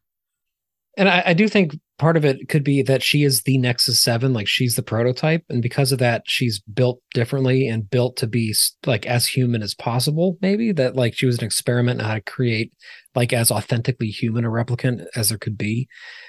Maybe that's something to do with it. And I do have to say a retraction on my part, which you already pointed out, but I got about 10 angry messages from people on our first Deckard Rep episode. The final cut did not alter the eye glow at all. And I was wrong about that. But to me, the thing, Charles, that's so amazing is that like my only experience with Blade Runner for my whole life until 2007 was one used VHS copy of it. So like I was missing out on so much visual information. So like to me, the final cut that's the first time I noticed his eyes doing that. It's the first time I noticed a lot of stuff. So thank you for making it. So one thing I wish we could have done differently on the final cut, and we actually had it in this way for a while, which was the Vangelis love theme, the really kind of beautiful, famous sax-heavy love theme, was not in this version. It was the work print version that Vangelis also composed the music for, the love theme, but it was far more complex and darker and very moody. It was not like, sexy love time. It was like, oh, this is some serious dark stuff we're getting into. And we had it that way for quite some time until finally, like one of the final passes, Ridley said, "Now I'll go to the other one." And that's one of a couple instances where I thought, oh man, all right, it's your movie, but I like the other way. I think is more interesting, in my opinion. One of the things I love about the work print is how. By the way, really quick, I'm sorry to interrupt. We removed a cameraman's shadow on that walk over to the door. With all this light everywhere, it was easy for a camera operator to sometimes sneak in and cast a shadow. So I think we removed one there. Sorry, go ahead. Yeah, I can't even imagine how complicated that would get. One of my favorite things about the work print is how differently this sequence plays out, largely because of the soundtrack. Yeah, no, and I think that's, especially in the third act of the work print where it's all music from Goldsmith and James Horner. It's really weird and very different to hear kind of more traditional orchestral cues, but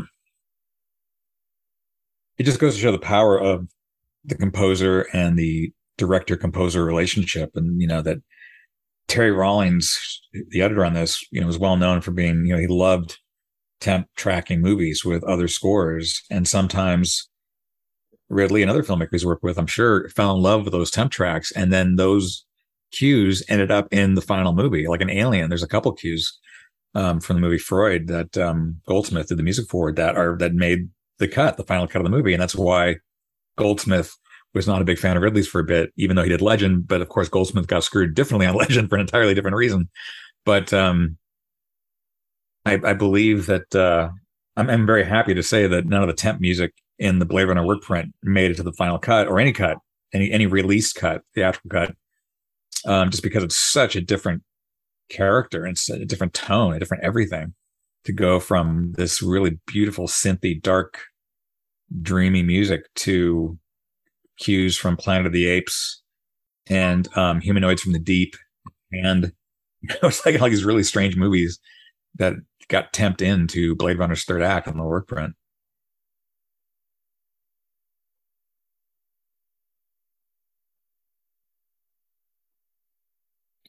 Look, there's a unicorn in the top right of frame. What could that mean?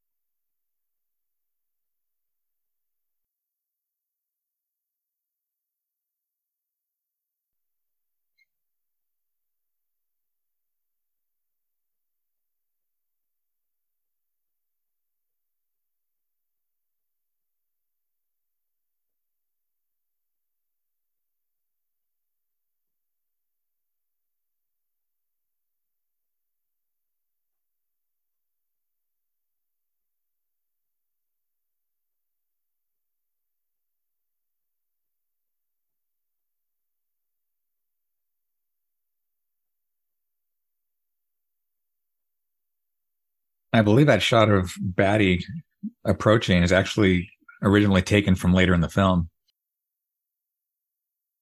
because there was a shot that was cut out of Deckard hiding behind the corner of that landing where the elevator was. So there are a lot of examples in the film where shots were stolen from other parts of it to make things work, to make transitions work. And those aren't mistakes. People think that, editor mistake, put in the wrong shot. It's like, no, it's an intentional fix for a shot that they didn't have. They didn't shoot. They made it work.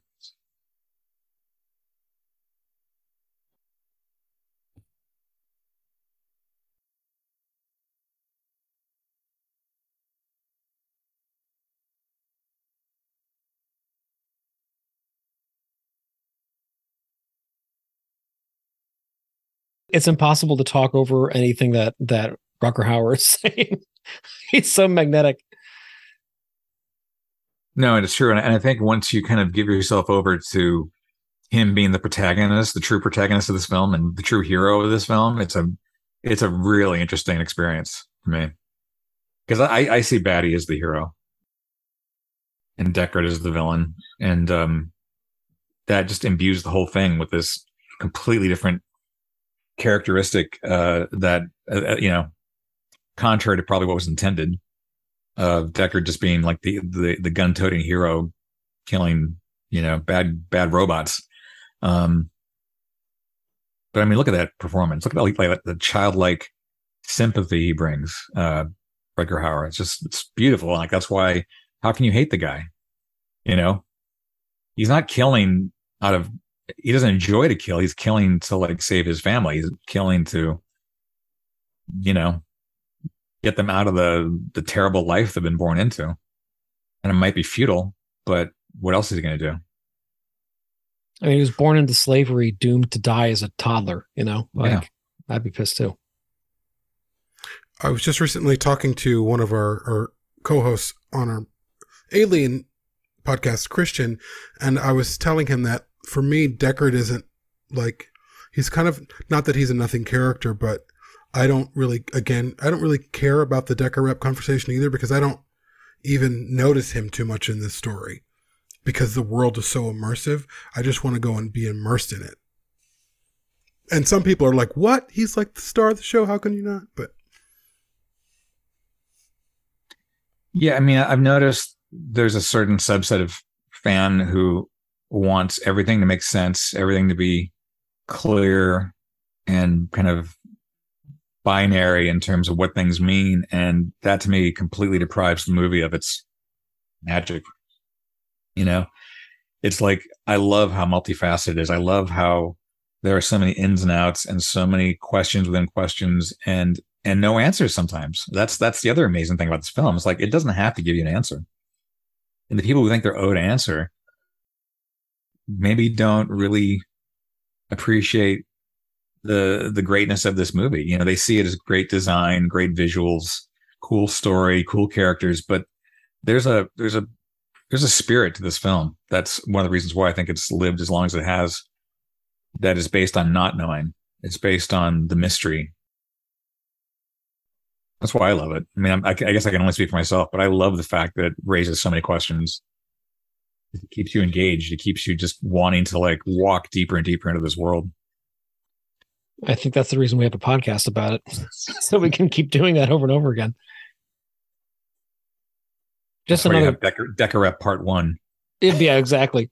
The lighting here always just floors me too. The fact that they're completely backlit like that, but yet like you can read all the visual information that you need to read, and they're also lit with like a key light in front of them too. So there's like still depth of field, even though it's so bright.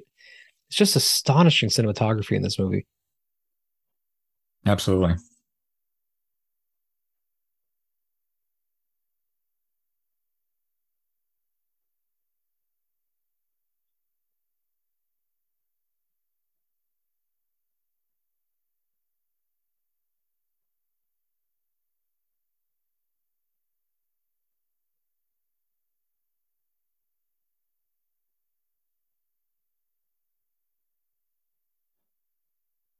You know, there are weird things in this film that shouldn't make sense, and it doesn't bother me at all. Strangely, like, why does like a multi-trillion-dollar corporation like Tyrell need a tiny little eye shop in some back alley somewhere, and like one guy who's got minimal security making their eyes? You know, that makes no sense. Why does a genetic designer for the Tyrell Corporation, who in our day and age you would think would be living like a rock star, probably at the Tyrell Pyramid in some amazing penthouse, being given everything he wants? But he's living like a, you know, kind of a bum in this, like, again, kind of beautifully appointed, abandoned, you know, sort of like penthouse that he's in. But none of this bothers me as a viewer. I don't know if it bothers you guys, but it's like these things should make sense. Even back then in '82, they shouldn't have made sense, but there is kind of a logic to it, to the film itself, that it stays true to itself, that it's going to be kind of weird and dreamy and unusual. And like that look on Pris's face, kind of mysterious and cryptic, and I love that. I love not having things clearly explained. I love the ongoing labyrinth that we continue to walk through in this film. I almost feel like the rock stars would be off-world, you know, and that's kind of part of the point, is that Sebastian can't be. So he's like, you know, the other senior engineers probably would be.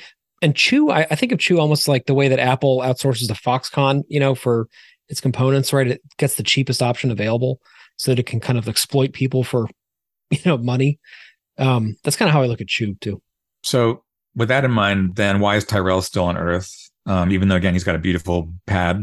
Why is he still on Earth? Why are they not just making replicants off-world versus here? Because in the time it takes to ship them from Earth to whatever off-world colony they're going to, that's going to take years unless they have light speed, which I wouldn't imagine they'd have in 2019. But, you know, there's all these things that they don't make sense, but it's okay. It's fine, you know? And again, in my perspective. That's a really good point. If they're outlawed, why would they be building them here in the first place? Like, just, yeah. We don't know if they're building them there. I mean, those, you know, the eye shop and all that, they could just be research facilities. And then, you know what I mean? Like he might engineer the eyes, but that doesn't mean the eyes are manufactured there or whatever. Like I feel like it's ambiguous, but it works.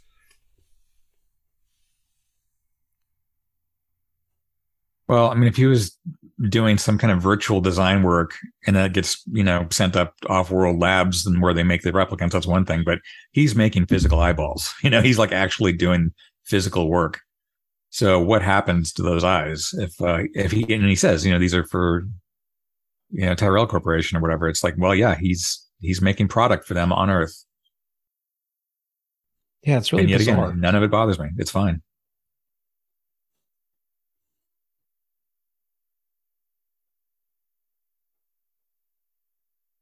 But like that's security at Tyrell. That's it. It's just how was Betty even allowed to get in the elevator? Period. But then we wouldn't have these great scenes. So another kind of semi-controversial change coming up. When Batty says, "I want more life, father," or "I want more life, fucker," which was the original line as we know it from 1982, and appears in 3 of the 5 versions. It was when we were working on the final cut, it was fucker for most of the process, and then Ridley wanted to change to father towards the end, and that I didn't have a big problem with it. I prefer the original line, but father appeared in the work print first. So if you go if you go by the record, father was first. That was the first choice. So it's the last choice now. It might be a little too on the nose, might be a little too poetic, but it's fine. Why not?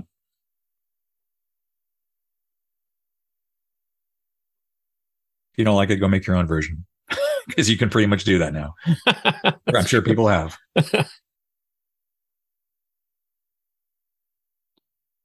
People have also speculated that maybe that was like a morph between father and fucker, or some kind of like weird mid range of that delivery, and it's not. It's just it's an alternate take. I've heard many of the alternate takes, the ADR that Rutger Hauer did, that Harrison Ford did, that Sean Young did. I mean, I've heard these lines, and so anytime there's a difference, it's usually based on performance, or it's based on maybe something not working in the translation from script to reading it. But yeah, this was just a different take that was in the work print. Yeah, it was in the work print, but it was not in the previous versions to the final cut, the other previous versions.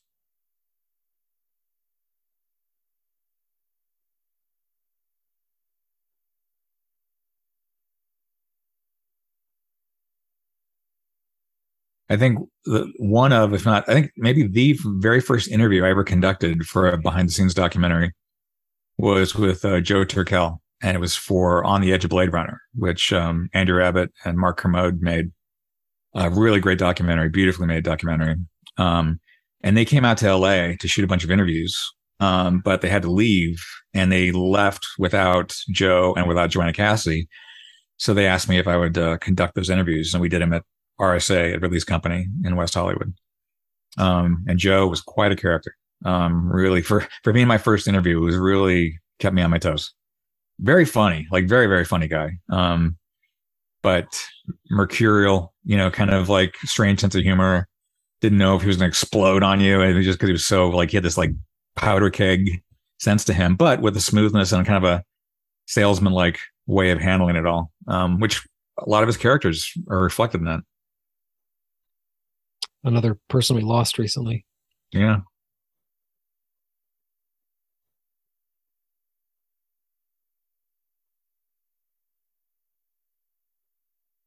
There was all this talk about originally this being planned as a fake head. And in going through all the behind the scenes material for Blade Runner, I mean, like hundreds and thousands of stills and footage. I mean, there was never any evidence of a fake head for this. I'm not saying they didn't make one, but it's bizarre to me that you would think that'd be one of the things we'd see tons of photographic evidence of, and I never saw any.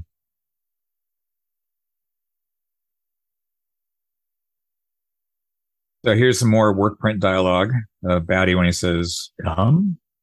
Yeah, sorry, Sebastian, come. This is dialogue from the work print.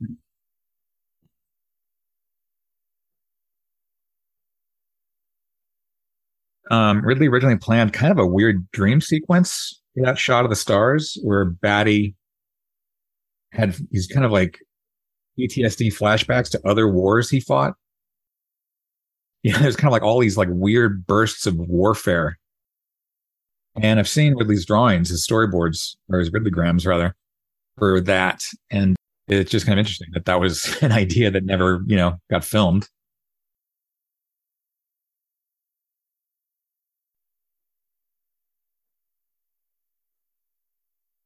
But, one of many ideas. So back there, you might have caught a glimpse of the police spinner just hanging out, just kind of parked up in the air. That's another fix I would consider. Like if I was ever given a chance to go back into this and do like a final polish of fixes, I just wonder if that police spinner just hanging out there should be there. Because now it appears as though it's on patrol. But who knows? It could be like a speed trap type of situation where it's just waiting for something to do.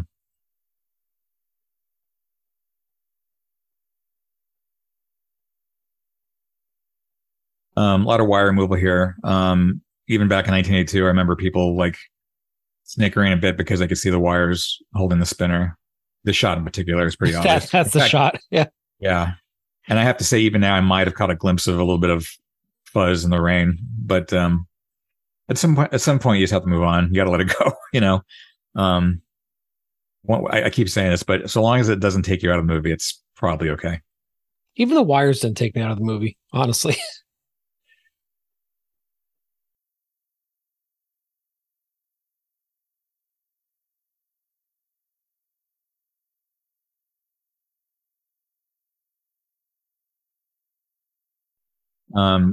So this next shot, yeah. So this is another one of those where Ridley went in with like power windows and kind of cleaned things up, change colors, make them a little more desaturated so they weren't as, garishly colorful.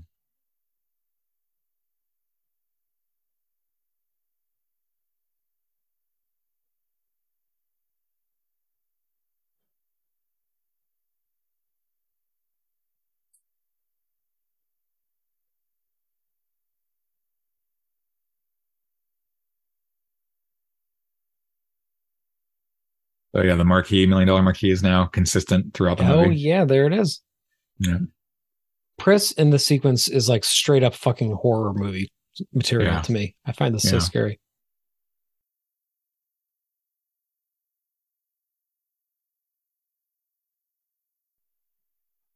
Here's another movie question: Is what's the timeline of events for Blade Runner in terms of, is it all in the year 2019? I would say yes. I mean, if I recall correctly, in the original Philip K. Dick book, Do Androids Dream of Electric Sheep, I believe it was all within 24 hours or 48. But I remember he had a clock where he had to capture or kill the Andes, the androids. So I don't know if that applies here, but I feel like this is all within 24 hours, I would guess. I mean, Deckard changes his shirt once, so we can assume that was when he took a break back at the apartment and then, connected with Rachel and all that. So the problem is, because it's almost always night or some version of night, it's really hard to tell how time passes in the story. But I wouldn't be surprised if it was like, 2 days and 2 nights. Because I feel like we get glimpses of that timeline either through wardrobe changes or the occasional toxic orange sky that could be daytime. It's so polluted in this future. Ridley was very intent on all those scenes with Pris. He called it the strawberry room because he wanted that really just pink color throughout every moment of that room where Pris is in. So regardless of what you might have seen in previous cuts, he really tried to bring the pink out of it. But if I recall correctly, when I was supervising the other versions for the 2007 release, we also kind of went kind of pink with it as well, because I mean, it was one of those things where I don't remember the original 82 version not being pink. It's like I always thought it had this kind of beautiful, strange, dreamlike or nightmarish tint to it. But really just kept calling it strawberry. Like that was his color code for that room. But the fact that the final cut is a little more greenish throughout, maybe takes away from the pink a bit. It's not, by the way, it's not like green was mindlessly applied from beginning to end. It was all very detailed and nuanced, and the artistry applied was very, very present and focused on every second of every shot.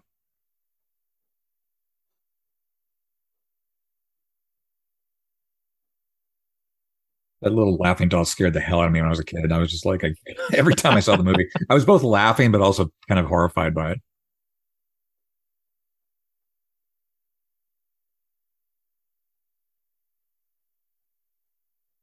But you're right. This is like a horror film. It really is. Got the pace of it. It's got the jump scare. It's got a jump scare. It's got breadcrumbs leading you to it. Yeah. It's very horror.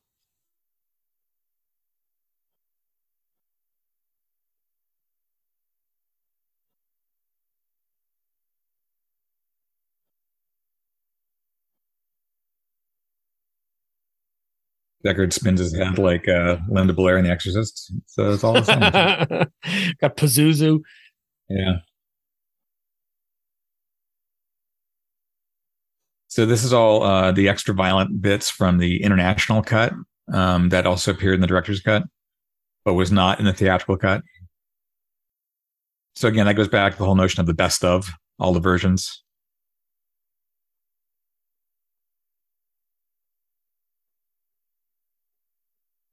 We did not try to change the male stunt double to look more like Daryl Hannah.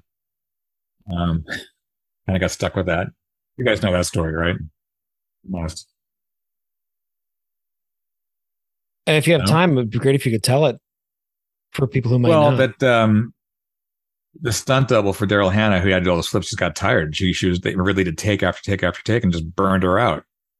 So they had to go find another gymnast, and the only one available was a male. So that guy got dressed up as Pris, and he did tons of takes, but he's got a very different build, kind of more stocky, masculine build. And you can tell, but again, it does not take you out of the movie. It's fine. You can only tell if you have seen this film, numerous times, or you're not engaged by the story and the characters and you're just looking for problems. Which, by the way, there still are. It's like, it's not a perfect film by any means, and that's why it's art. That's why I love it, because it's not perfect. If it was, again, it's all about just staying within the story, the characters, the moment, and not laughing at things, because I felt like on the original versions, people were distracted.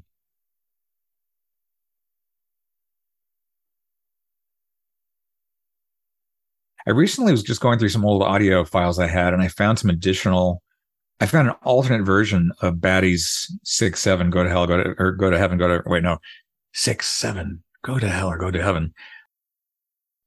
An alternate version of that with different rhymes, and I got to write that down before it gets lost. Cause it was like 3, 4, Pris on the floor, it was like this kind of like no these alternate way. Yeah. It's like, I got to do something with those. I got to transcribe them or something.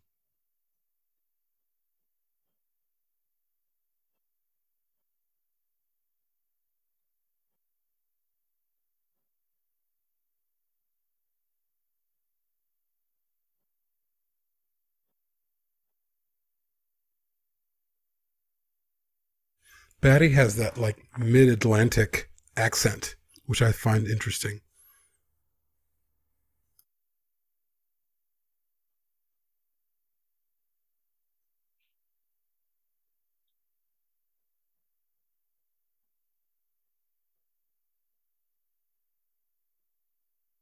Yeah, this is all straight up horror movie, like, no doubt. Right?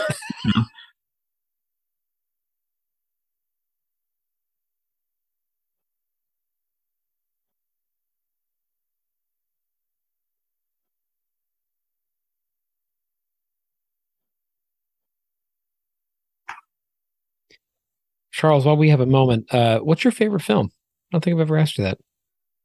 Of all time? Yeah. For a long time, it was actually Blade Runner, believe it or not. But now I've gone back to my first love, my first favorite film, which is Jaws. Jaws was like the first time I really woke up to what movies were, that people made them, that I could see them more than once. You know, they weren't just like disposable entertainment of seeing cartoons and Universal monster movies when I was a kid, which are not disposable by any means, but I mean, like, they were just these entertainments. And Jaws to me was like life changing. And then 2 years later, Star Wars was life changing. And then a whole string of movies, a fantastic cinema hit over the next decade plus that I fell in love with. And then, but Blade Runner locked in with me around 1985 after I'd seen it for a few years, and I really started to absorb it. And I started traveling the world. I lived in Europe for a year, and just being there.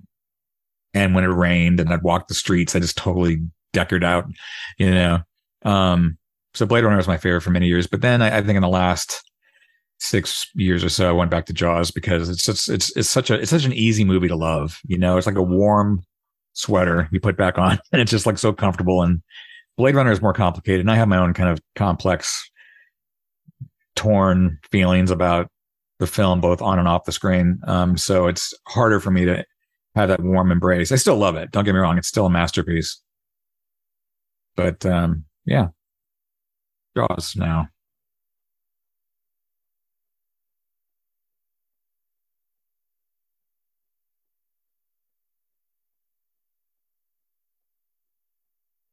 Why do you ask? Just to fill time? No, just because you're just such an incredible resource on filmmaking in general, and I'm just curious, kind of what you love, and also because I think we have kind of similar taste sometimes. And Jaws, as I think we've discussed, is one of my top 3 favorite movies of all time too. So that's great. Yeah, it's just extraordinary. But I figured it was a good opportunity to ask you that. You know, sure. We just passed another fix, by the way, really quick, which was another camera operator shadow that was like really blatantly in the shot. That got blurred and erased.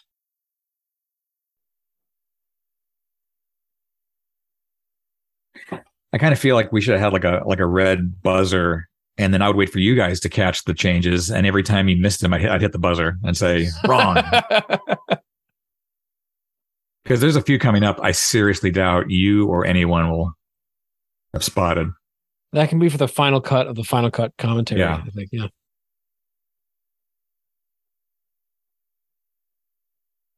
Yeah, I mean, with the exception of the dove shot, I feel like at this point most people think, oh, they're done with the final cut tweaks. I'm like, nope, there's still a few coming up.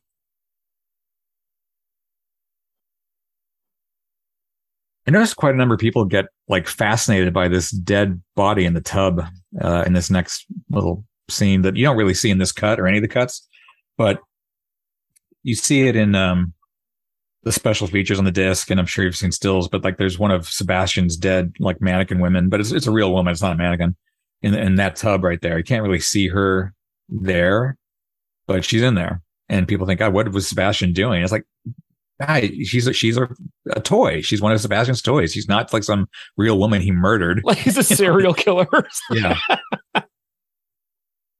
Yeah, that could be like a side story for one of the comic books or some Alcon production.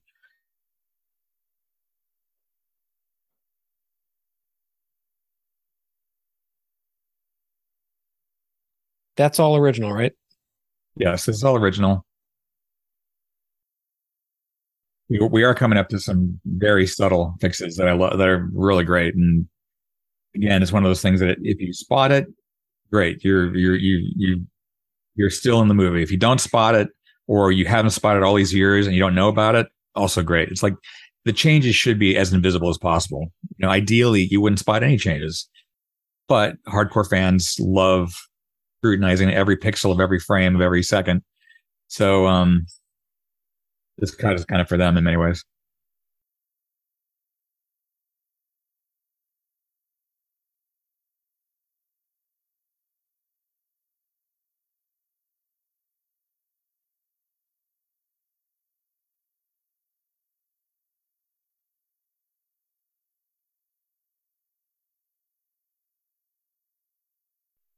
Okay, so maybe a little touch up on that matte painting, but not much. Okay, here's definitely a big touch up on the left side of frame just to kind of make it a little more real looking, kind of darkened it a bit. It's a beautiful matte painting. I believe Rocco Joffrey might have done that one. Beautiful, but it's just, you know, it's actually this one right here. Got some darkening, got the TDK sign, got a little bit of a touch up, just to kind of help it out a bit, help it mesh a bit. The D way in the background behind Deckard, that's new. That's added for the TDK sign to kind of complete the geography of where he's at. So that was added. And now, if you look carefully, coming up in a second, look at the window where Batty is in the wide shot. Not this.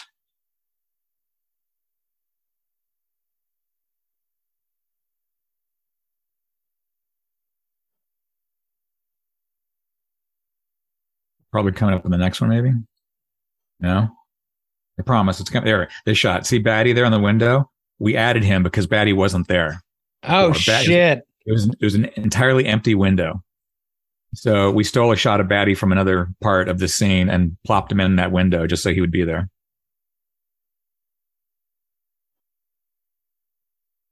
So the Batty in the window and the TDK sign just being kind of added and made a little bit more consistent are like fixes no one thinks to even mention, because again, it's like, why would you? That's the way they should have always been.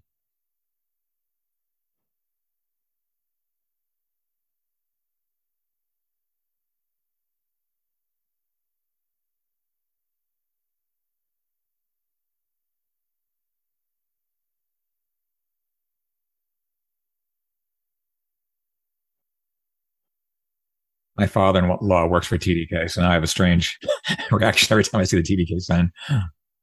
Not a bad reaction, just like, oh yeah, TDK, it's a real company. Not like Atari that disappeared, which what does TDK do? It's like electronics.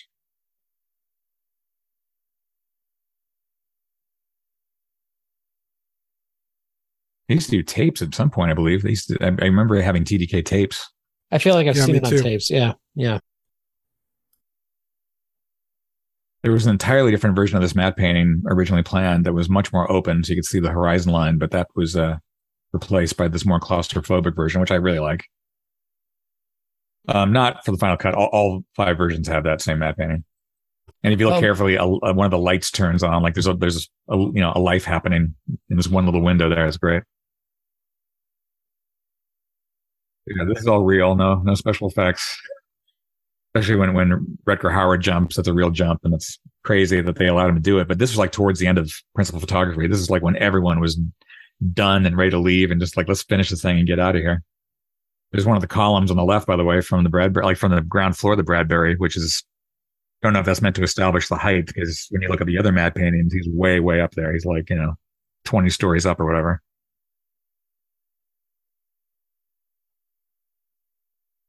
Probably my favorite shot of the whole movie, now that I mention it, as Batty there with the fans that David Snyder very quickly threw together. I was so happy we found the dailies of all this jumping stuff, and we could include them in Dangerous Days and elsewhere in the box set, because the way Rutger Hauer makes that leap with no problem, like no effort, is pretty amazing. Okay, so now these matte painting shots looking down on Deckard with the street below. At the time, in 2007, Ridley apparently broke a record for number of power windows, which is basically where he goes and highlights a particular area of a shot and then adjusts the color, the contrast, whatever it is he wants to adjust, he can adjust. And he faked kind of extra streetlights by creating little circles. And like, if you look carefully, go back to that shot, freeze frame it. He added like streetlight glows artificially, like after the fact, just by making little circles in the picture and then blowing them out to make it look like light. Just that level of detail, like where he was finally allowed to do that type of stuff, was kind of amazing to see happen in real time. I have no idea if that made any sense to you guys, but no, it did. That's just amazing. So that's actually Ridley Scott's literal handiwork there. Yeah. I always assumed it was just lighting. I think he always loves it when someone says you can't do that, and then he says, watch me. I feel like that his entire career has been that.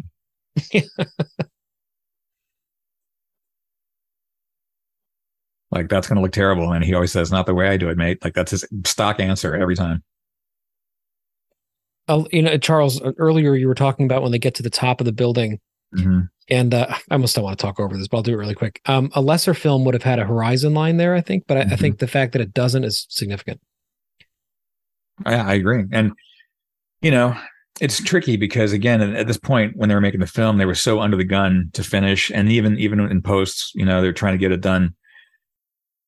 I don't know if anyone had the clarity of thought to think about like the dove shot as basically Batty's like the relief of his soul or whatever you want to call it, where the dove goes up to heaven, and that's the one time where it's not claustrophobic. In the previous 4 versions, it's just like this, kind of like metal corrugated side of a warehouse or whatever, sludge.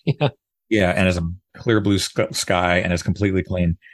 And that, again, was one of those things that took people out of the movie because, like, wait, what? It's not raining. It's not anything like what we're seeing the world to be.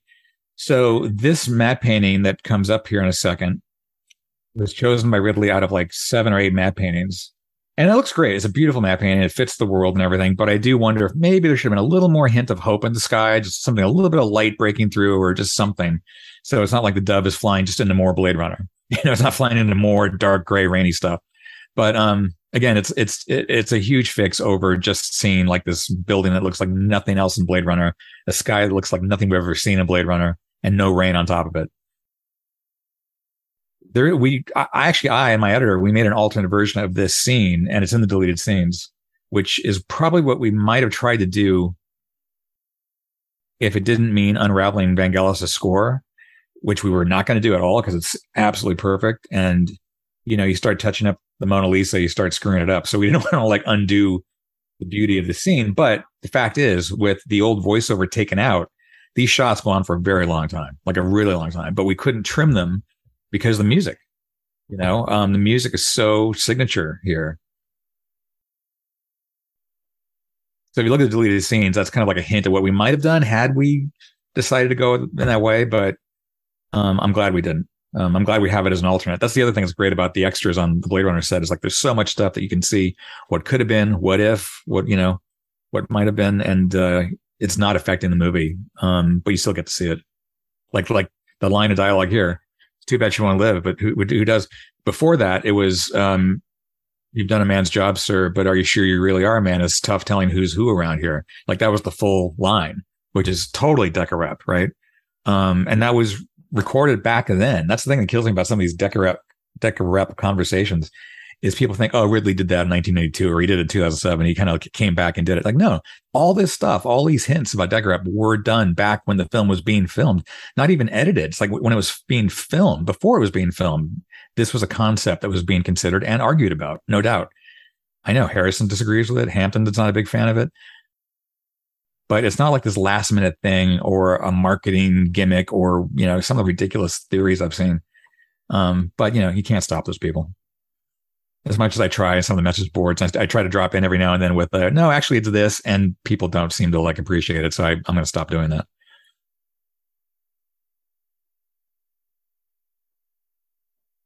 Are we back with the Nostromo Empire hum, I believe?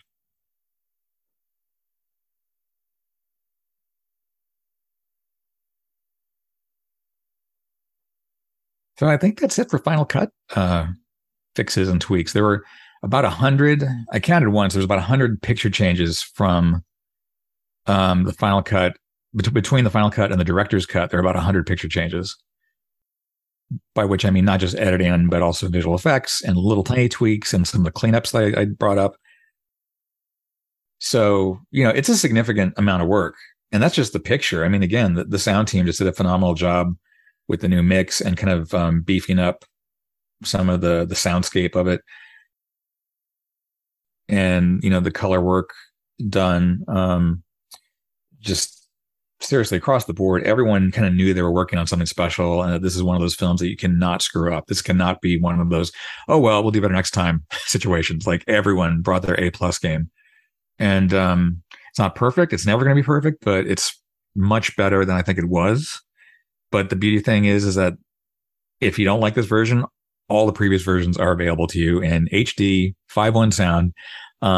You have not been deprived of any previous version. And I won't continue that sentence because I could go in a place regarding another franchise where that is not true.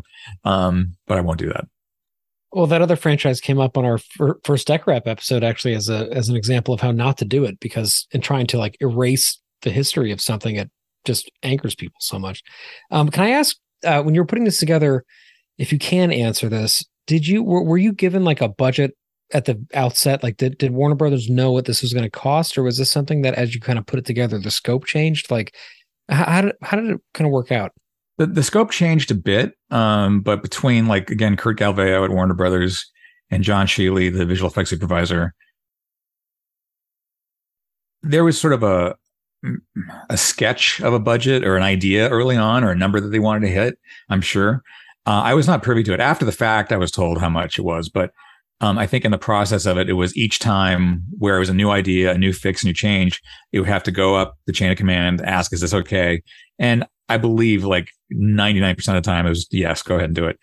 All these credits completely redone, again, digitally. And there are a couple, like I said, tweaks, which will come up here in a second. And one I'd like to fix, to be honest. It's like the OCD in me wants to really fix David L. Snyder's credit, art director, because the kerning is different on his than everyone else's. And it's like, I'm such a freak. Oh, we fixed this. We gave Phil K. Dick a much bigger credit. So he matched everyone else's, the size of everyone else's text. Katie Haber, great unsung hero on this film. I think David Snyder's coming up here in a second. But it was just a really wonderful experience working with Warner's on this. I mean, it wasn't always easy. There we go. The kerning on David Snyder's wide. Just a little wide. Look at that. Wide. It's wide. And let's tighten that up somehow, at some point. But no one's going to pay for that. But at least we got the L. We got the L in there because that was not originally Jane there. Feinberg. I don't know if you saw that. Also is wide. Charles. Oh, really? Because we didn't change that. Slightly. But it gives a character. It gives a character. It's like, pay attention to me. I'm wider. I take up more space. Yeah. Well, thank you so much for doing this. Yeah. Well, we're not done yet. We still have more. There's so I'm going to just cop to it because very recently it's come up that we have a little bit of a mystery / controversy in the end credits. So for many years, there was no actor credited for Abdul Ben Hassan. It was just a blank thing. And everyone was wondering who played Abdul Ben Hassan. It was like this thing that people were interested in. And no one knew. So during the making of the final cut, my associate producer on this, Paul Prishman, would have to work with Warner Brothers, like Warner Legal, and go through paperwork and just kind of like dig through all the stuff that I would not touch because I was focused more on the creative side of things. And Paul found some paperwork suggesting that an actor named Ben Astar played Abdul Ben Hassan. We were like, oh, yay, cool. We finally found him. And we gave that to Warner's to vet or whatever. And so Ben Astar is credited in this as Abdul Ben Hassan. Twist, apparently he's not Abdul Ben Hassan. I mean, I'm going to say this is like probably 80% certain at this point. There might be room for some other mystery, but he played a Tyrell VP who appears on a vid phone, which I believe the vid phone was supposed to be inside Deckard's spinner when he's calling up people and he calls up Pris. People hung up on him before. I believe they shot that with that intention of Deckard calling people who might be connected to J.F. Sebastian. And that was Ben Astar's role, which that footage is leaked out like a couple of years ago. And it was not footage we ever had available when we were doing Final Cut or Dangerous Days or anything. It's like this one tiny little bit of footage. We had everything else, but not that for some reason. So that's probably Ben Astar. So at some point we might need to like either change the credit if we ever do find out who played Abdul Ben Hassan, or we just return it to its previous version. So there we go. Abdul Ben Hassan, Ben Astar, probably not him. Just copying that right. This is some drama to close this commentary out. And of course, my name is the next name in the credits right after that. So, but if the real Abdul Ben Hassan is listening to this, please write in. Yeah, please reach out. Yeah. But like all these amazing people, seriously, just did so much great work. John Shealy, especially, he did a lot of work. I mean, it kills me that his credit is so low, but that's where he wanted to be. He wanted to be with all the other visual effects people. He really made a lot of amazing things happen that I didn't think would happen. All these visual effects houses that added what was already there, and did so without ruining anything or making anything seem wrong or cheesy. Again, very high level artistry from all these people. Everyone at Technicolor did a really great job. And then everybody else and all the rest.